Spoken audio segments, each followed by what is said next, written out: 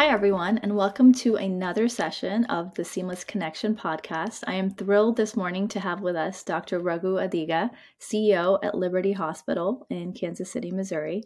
Dr. Adiga, thank you so much for taking the time to meet with us today. Thank you, Mina. Thank you for inviting me. It's my pleasure. I'm thrilled to dive into it with you. I guess first to start off for the audience, can you give them a little bit of your background from kind of your entry into healthcare and all the way to now your current role as CEO of Liberty? Sure. Well, I'm from India.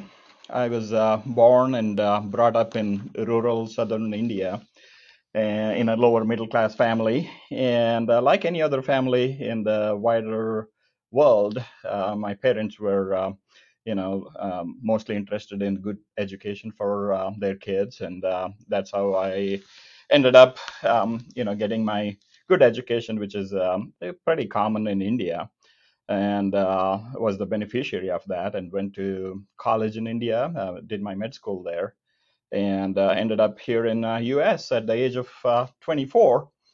And so things happen. Fast forward, I find myself now the CEO of a mid-sized hospital here in Kansas City area in Liberty.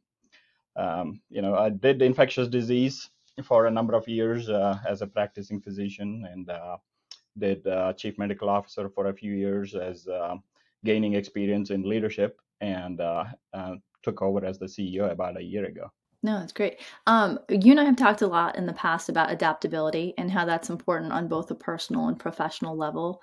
I know there's a lot of personal first for you within your family, within your professional career. Can you talk to us a little bit about that and help the audience understand, where adaptability fits in and how important it is personally and professionally to get you where you are? Yeah, of course. Yeah, I do strongly believe. I think change in anyone's life is certainly going to happen. It's a question of when, and how do you adapt to that change. Tells you how successful you become, and I strongly believe in that.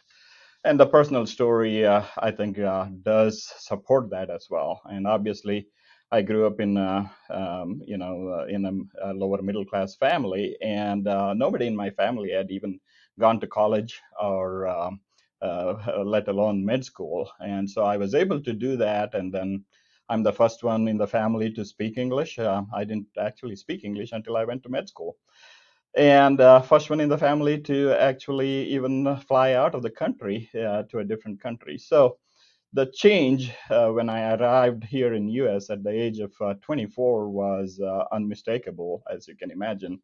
There was no family members, there no friends, so to speak of yet. But that's the story of a typical immigrant in this country, the first immigrant who comes here. And those who become successful are the ones who adapt to that kind of change. So it was good personally, and I was able to get my residency and fellowship training, and got interested in infectious disease.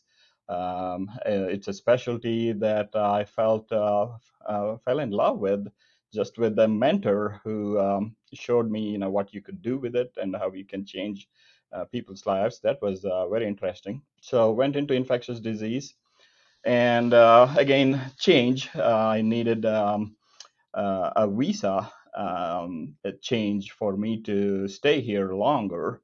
That brought me to Missouri, and again, another change coming from Chicago to a small town in Missouri. And I didn't think I'd be here this long. That was in 1997, and this is 2023. I'm still here in Missouri. So you have to adapt and evolve to the change, and change is good. So I was able to, grow professionally, and be able to, change to, say, from clinical world to leadership role, and CMO, and now the CEO. I So was going to ask you about that because yeah, that's a big change from practicing clinically, which I know you loved, and being part of a thriving ID practice, to becoming CMO and then becoming administration of the hospital to now being CEO. Did those kind of just naturally fall in? Were those positions you actively looked forward to, kind of stepping into? And if so, would love to get some thoughts as to kind of what drove you on both of those. yeah.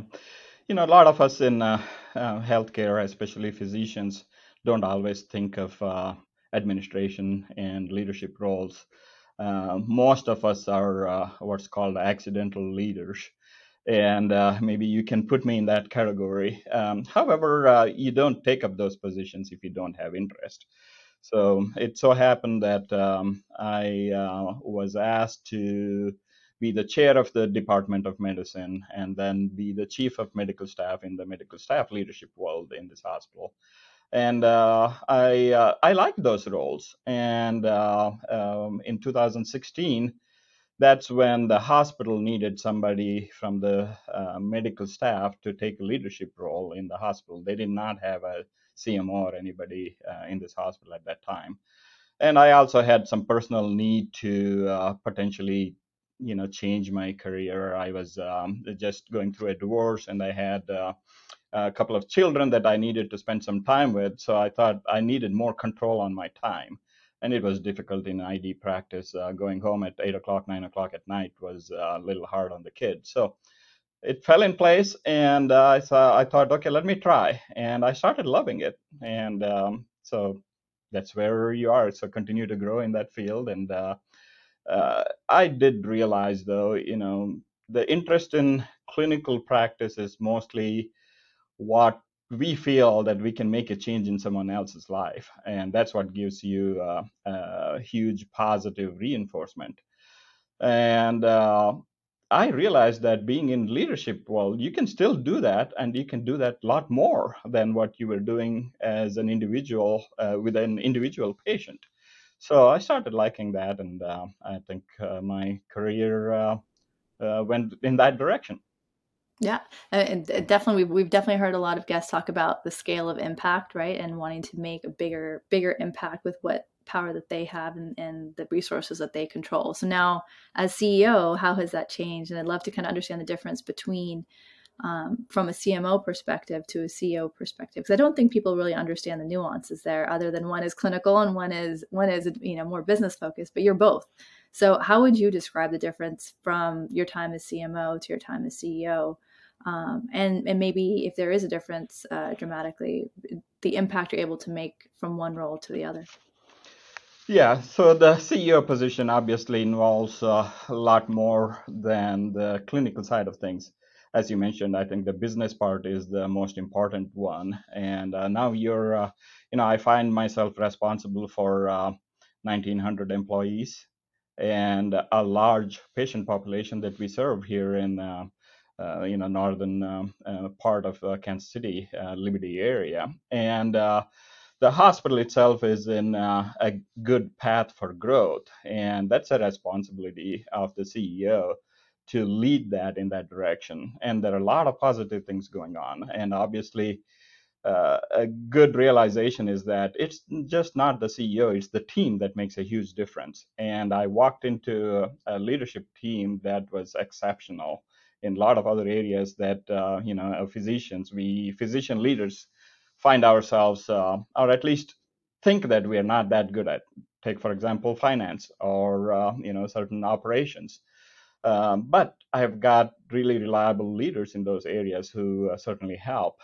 So there is a difference between CEO and the CMO in that regard. You're responsible for making sure that we stay within the budget and make plans for the future growth while not necessarily losing certain service lines. And that's where I think the CMO experience comes in. I have the intimate clinical knowledge of what works and what doesn't work. So I can bring that into my C suite and have a good discussion on, there is a certain service line that may not be as financially productive, but it is essential for the hospital or for the community. So we figure out a way to keep that going. So those are the kind of things that help as a CEO. But certainly it's on the job learning experience, no question about that. Well, one thing I wanted to ask you, because you basically became CEO in pretty much the most challenging time to ever be a hospital CEO, I think. So props to you on being so successful at it when you did that. How has it been for the last year and from 2021, 2022 to today? If you can just give us a little bit of context for Liberty. Liberty is very unique. It is in that it's one of, the last remaining, if I can be hyperbolic in that way, maybe independent hospitals. I know a big part of what you're working on is, what is the best way to have Liberty meet the needs of its community, whether it's independent or not. And I know that was a big point for you as you took over. Can you talk to us a bit about, steering a hospital through the challenges of COVID, and then how do you look at it now going forward with, we've lost all the COVID funding, growth is coming from different areas. The government hasn't exactly fixed the funding issues that we have with CMS. So how do you think about all of that, and then how do you look forward from a hospital perspective? Yeah, that's a very interesting question indeed. Of course, like many other organizations, ours has been tested during COVID, no question about that. Our resilience, our adaptability, and our capacity to manage change certainly has been questioned. And obviously, we had to make some critical decisions in real time during COVID, and we had to collaborate across varieties of sectors and improve the communications after all. And so the pandemic actually served as a catalyst for this kind of transformation, and it fostered a certain culture of needing to keep on with continuous improvement and preparedness. To me, I think it helped being an infectious disease physician, and I was the CMO at that time. So I still remember the day when my then CEO called me in to have a discussion about the pandemic.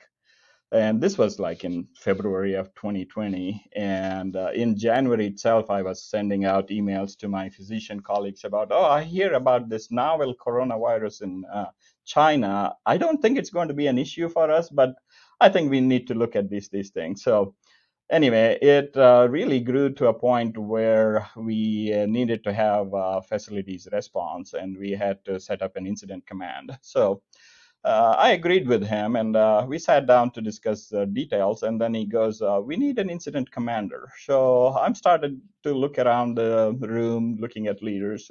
Who could be the best incident commander? And then he looks at me and says, "Well, I know of a physician who's an infectious disease physician and a CMO. What about that?" So that's how it ended up falling on my lap. But it was certainly an advantage.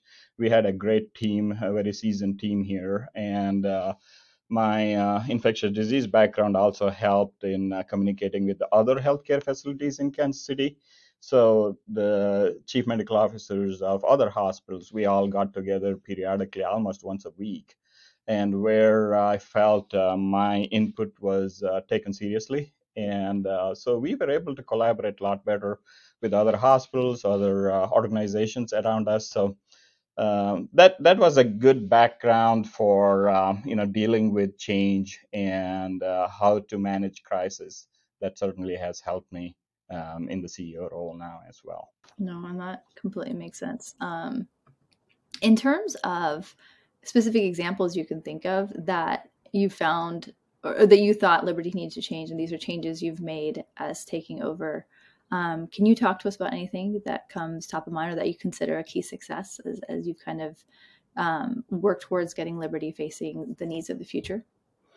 Yeah, of course. I mean, there are a lot of different areas that we've, brought change. Just to give you an example, telemedicine. I mean, that's been pretty common everywhere, but our system was a little bit slow to adapt to that. I can remember one of our own primary care physicians who is actually very good in tech. He'd been talking about, oh, we need to be doing more in telemedicine, but we had not really moved in that direction a whole lot. And of course, when the pandemic hit, there was an urgent need, and we moved fast to start doing that. And I remember him calling me and telling me one day that, wow, finally we are there. I can't believe it took a pandemic for us to get there. But that's just an example. And of course, we were it's mostly the process change. A lot of approvals and policy changes would take weeks to months, but we can do that so much quicker now. Even today, there is still supply line issues that frequently come and bother us, but we can think ahead and be prepared for those kind of changes. And of course, technology overall, I think we are a lot more receptive. And I know AI is coming, and we need to be ready for it. And those kind of things, I think we are better prepared. So, in terms of just from an overall hospital CEO perspective, it sounds like change management, process change, all of that, and getting kind of team buy-in. It sounds like is a big part of having successful program change. Is that something that there's lessons and takeaways that you can pull out for other hospital CEOs or other hospital leadership to take away of hey, this is how maybe without a pandemic forcing you next time, this is how you get successful change in a hospital, which, as we all know, has a lot of stakeholders, has a lot of people that need to weigh in before real change can be made. Yeah, of course. I mean, I think this is again a matter of communication and collaboration and making sure that all the stakeholders have a buy-in. But that needs to be done as efficiently and quickly as possible. The more time you spend on making a decision, there is always competition, and you lose your relative advantage. So certainly we need to do that. The other thing in healthcare that certainly is happening, in addition to advances in tech, is how the consolidation is taking place in healthcare, because the scale certainly is important. If you look at it, there are a lot of other industries where if you, if you look at 25% of, or just take 25 large companies in any other institution, say airline or banking or something, they control nearly 75% of that industry. But if you look at healthcare, if you take 75 of those, they only still control less than 25% of healthcare. So there is a lot more room for consolidation. And you're going to see that a lot more and more over the next few years. And we are certainly seeing that already in Kansas City market. What Um, do you think is driving that? Like, what's the benefit or what's the upside in consolidation versus why would a hospital want to consolidate? yeah, so I can give you from my own example, and certainly each institution has their own reasons for it. In our case, there are a lot of positives for being a medium-sized or a smaller hospital. That is, we are very nimble. We can make decisions a lot quickly. We can make local decisions, and we have this personal touch in our healthcare that we are providing. All of those are positives, but there are negatives. The negatives are resources and being able to grow and bring the economies of scale to what we do. So I am already foreseeing a lot of needs that we have for us to grow with the community that we have around here. So, for example, we need to be able to put a lot more resources into opening more new clinics, bringing technology into it. For example, our EHR, we really need one EHR across the entire platform of clinics and hospital. We have 15 different clinics that we own. So we need to be able to do that with the EHR so that there is, not much inefficiencies that are currently there. So we need to get over that. And then, of course, talking about other technologies, whether it's telemedicine platform, being able to bring in additional services through telemedicine, or even for that matter, AI. And I do anticipate in the next 5 years, there's going to be a whole lot of changes that AI is going to bring. And the bigger health systems have a leg up on us. And we'll be way behind if we are slow to adapt to those kind of changes. So I think having a good partner with whom we can work with culturally, that's a good partner, and will continue to maintain our this personal touch that we are talking about, the culture that we have developed. If we can continue that along with bringing these resources, it's a win-win situation for everybody. So that's the main reason for us, and I'm sure other organizations such as St. Luke's, who just announced their partnership with BJC Healthcare. Those are two large health systems in Missouri.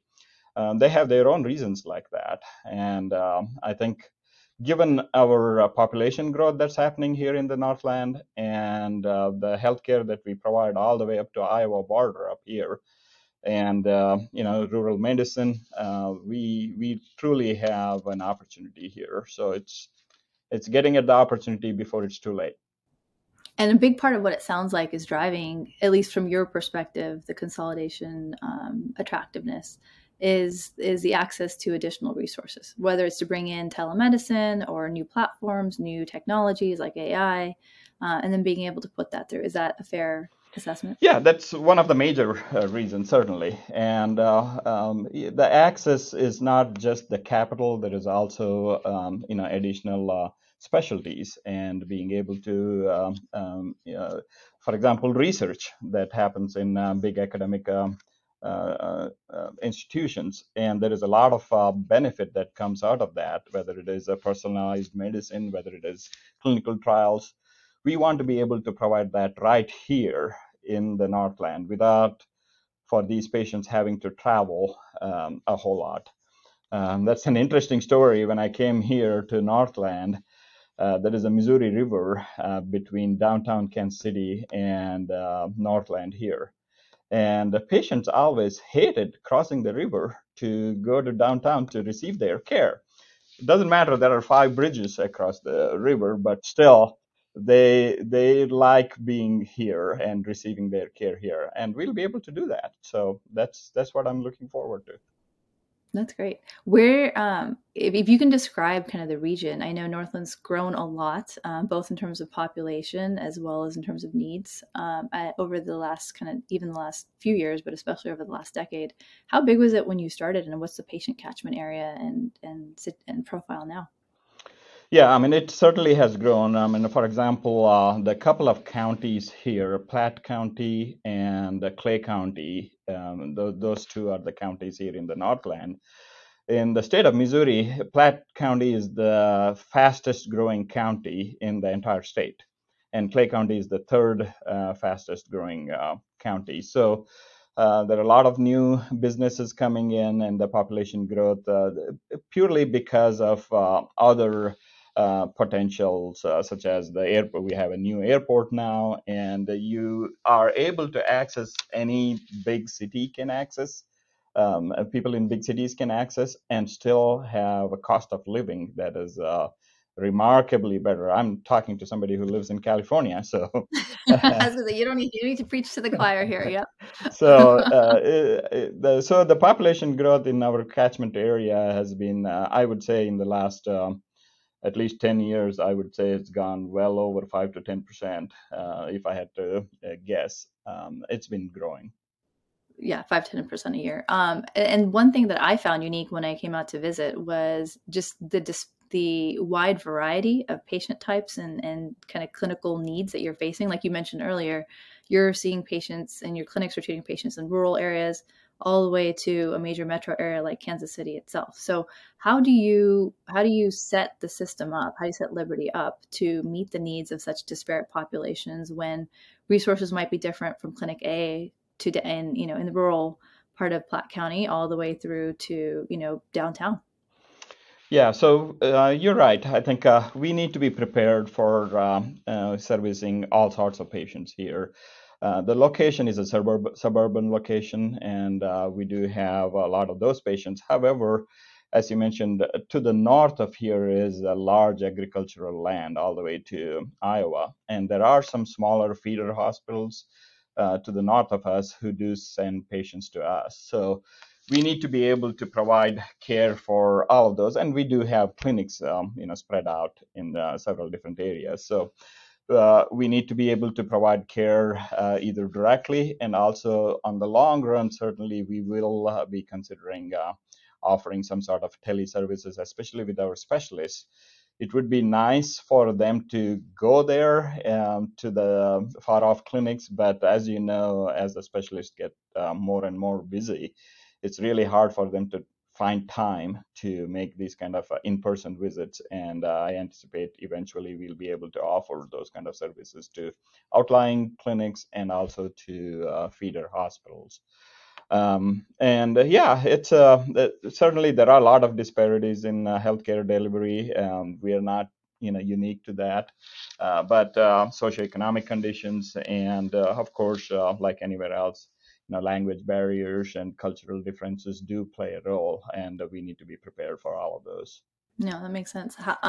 In terms of kind of, there's a lot coming up in the next 5, 10 years that you're working on, that you're laying the groundwork for, which, you're not biting off a small amount here.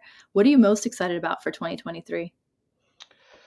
Right now, for our hospital, certainly we are, looking at good partnership search, and I do anticipate it's going to be great. We are going to find a partner who's culturally the best fit for us and will help us grow exponentially here. And on the long run, beyond 2023, certainly I do feel that there are bigger things that I hope we'll be able to address, just like with any other healthcare facilities.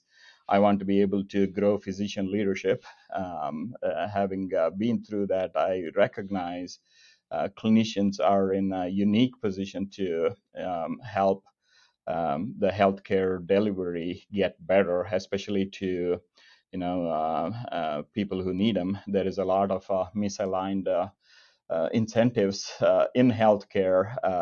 It's not one person's one person is not going to be able to do that. I'm hoping that on the long run, there's going to be a concerted effort in the United States. We spend 18% of our GDP in healthcare, and we don't really have a whole lot to show for it compared to a lot of European countries. There is a lot more that we need to be able to do. Technology is coming, and I think if we get good leadership, especially clinicians, into that, we can do it. So I'm thrilled about the future, what we can do in the next 5 to 10 years. That's awesome. And then from an independent hospital perspective, and also just a key resource in your community perspective, what keeps you up at night? What gets you worried? What has you concerned that, hey, we have all this potential ahead of us. There are all these amazing things we can do for our community, but this, and whatever this is, it's one thing, it's three things, are the things that put that in jeopardy of becoming realized. Yeah, there are some things that really do bother me, and a lot of that revolves typically around what our elected officials will end up doing in Washington, D.C., because there is a lot of lobbying that goes on from different areas. And while the healthcare spend is a big concern, rightly so, for the elected officials, they tend to focus on where they can cut back on spending. And if it is not done right, that can really impact the access to care to patients. That really bothers me. And of course, the drug industry is where a lot of the money is being spent, not just the healthcare delivery. It's not just the hospitals and physicians where you're spending the money. Majority of that goes into drug industry. So, but they do have a pretty, big lobby. So I hope that the decision makers look at the final impact to the patients, keeping the patients in the forefront and make those decisions. So I'm hoping that we in healthcare, especially clinicians, can help drive that. Are there specific initiatives you're keeping an eye on that are top of mind, or just generally speaking? I'm speaking generally. I mean, each healthcare system has its own areas that they would like to keep an eye on. As far as I'm concerned, we are a healthcare organization who doesn't belong to any special category and receives any special kind of benefit. We are a small independent hospital trying to do our best, and we have to look at all options. So it's uh, it's challenging, but I do see a path forward, and we can certainly do that. That's why I say I think change is inevitable. We just need to be prepared and be adaptable for that change. We can always, overcome that. Awesome. And then one last question, and then I'll let you go and be respectful of your time. Is you've done a lot of amazing things since you started. I know, personally, you brought telemedicine. You've done a lot of staff and staffing changes. You made a lot of impact, both as CMO and as CEO. What are the top one or two things you're most proud of in terms of your impact at Liberty and in the surrounding community? Hmm. It's well, it's not always about me, um, but I do feel that having people develop trust in leadership, that's extremely important. And many times we ask people to do things that they aren't always ready to do it. However, if they trust you and keeping the integrity and being as open as possible and getting to people to understand the significance of what they're doing, I think I've been able to do that for the most part in the last year. I'm proud of that. I don't want to lose that. And I think uh, if if if we give importance to people rather than a whole bunch of other things, the buildings and structures and all that, I think we can make a lot of things happen. And COVID helped in getting that done. And the people here, the culture-wise, the Liberty is so well known for the personal touch that patients and families get. And I think we should be able to continue that even when we grow. And that's what a lot of larger systems lose. And I don't want to lose that. So if we can continue to grow, I think I'll be very happy and proud we've been able to do that here in Northland. Fantastic. Well, thank you so much for your time today. I really appreciate you taking your morning to chat with us. Yeah, thank you. Thank you for inviting me. It's an exciting podcast, and I'm thrilled to join very many of your other speakers who are very well known and spoke very highly. So thank you.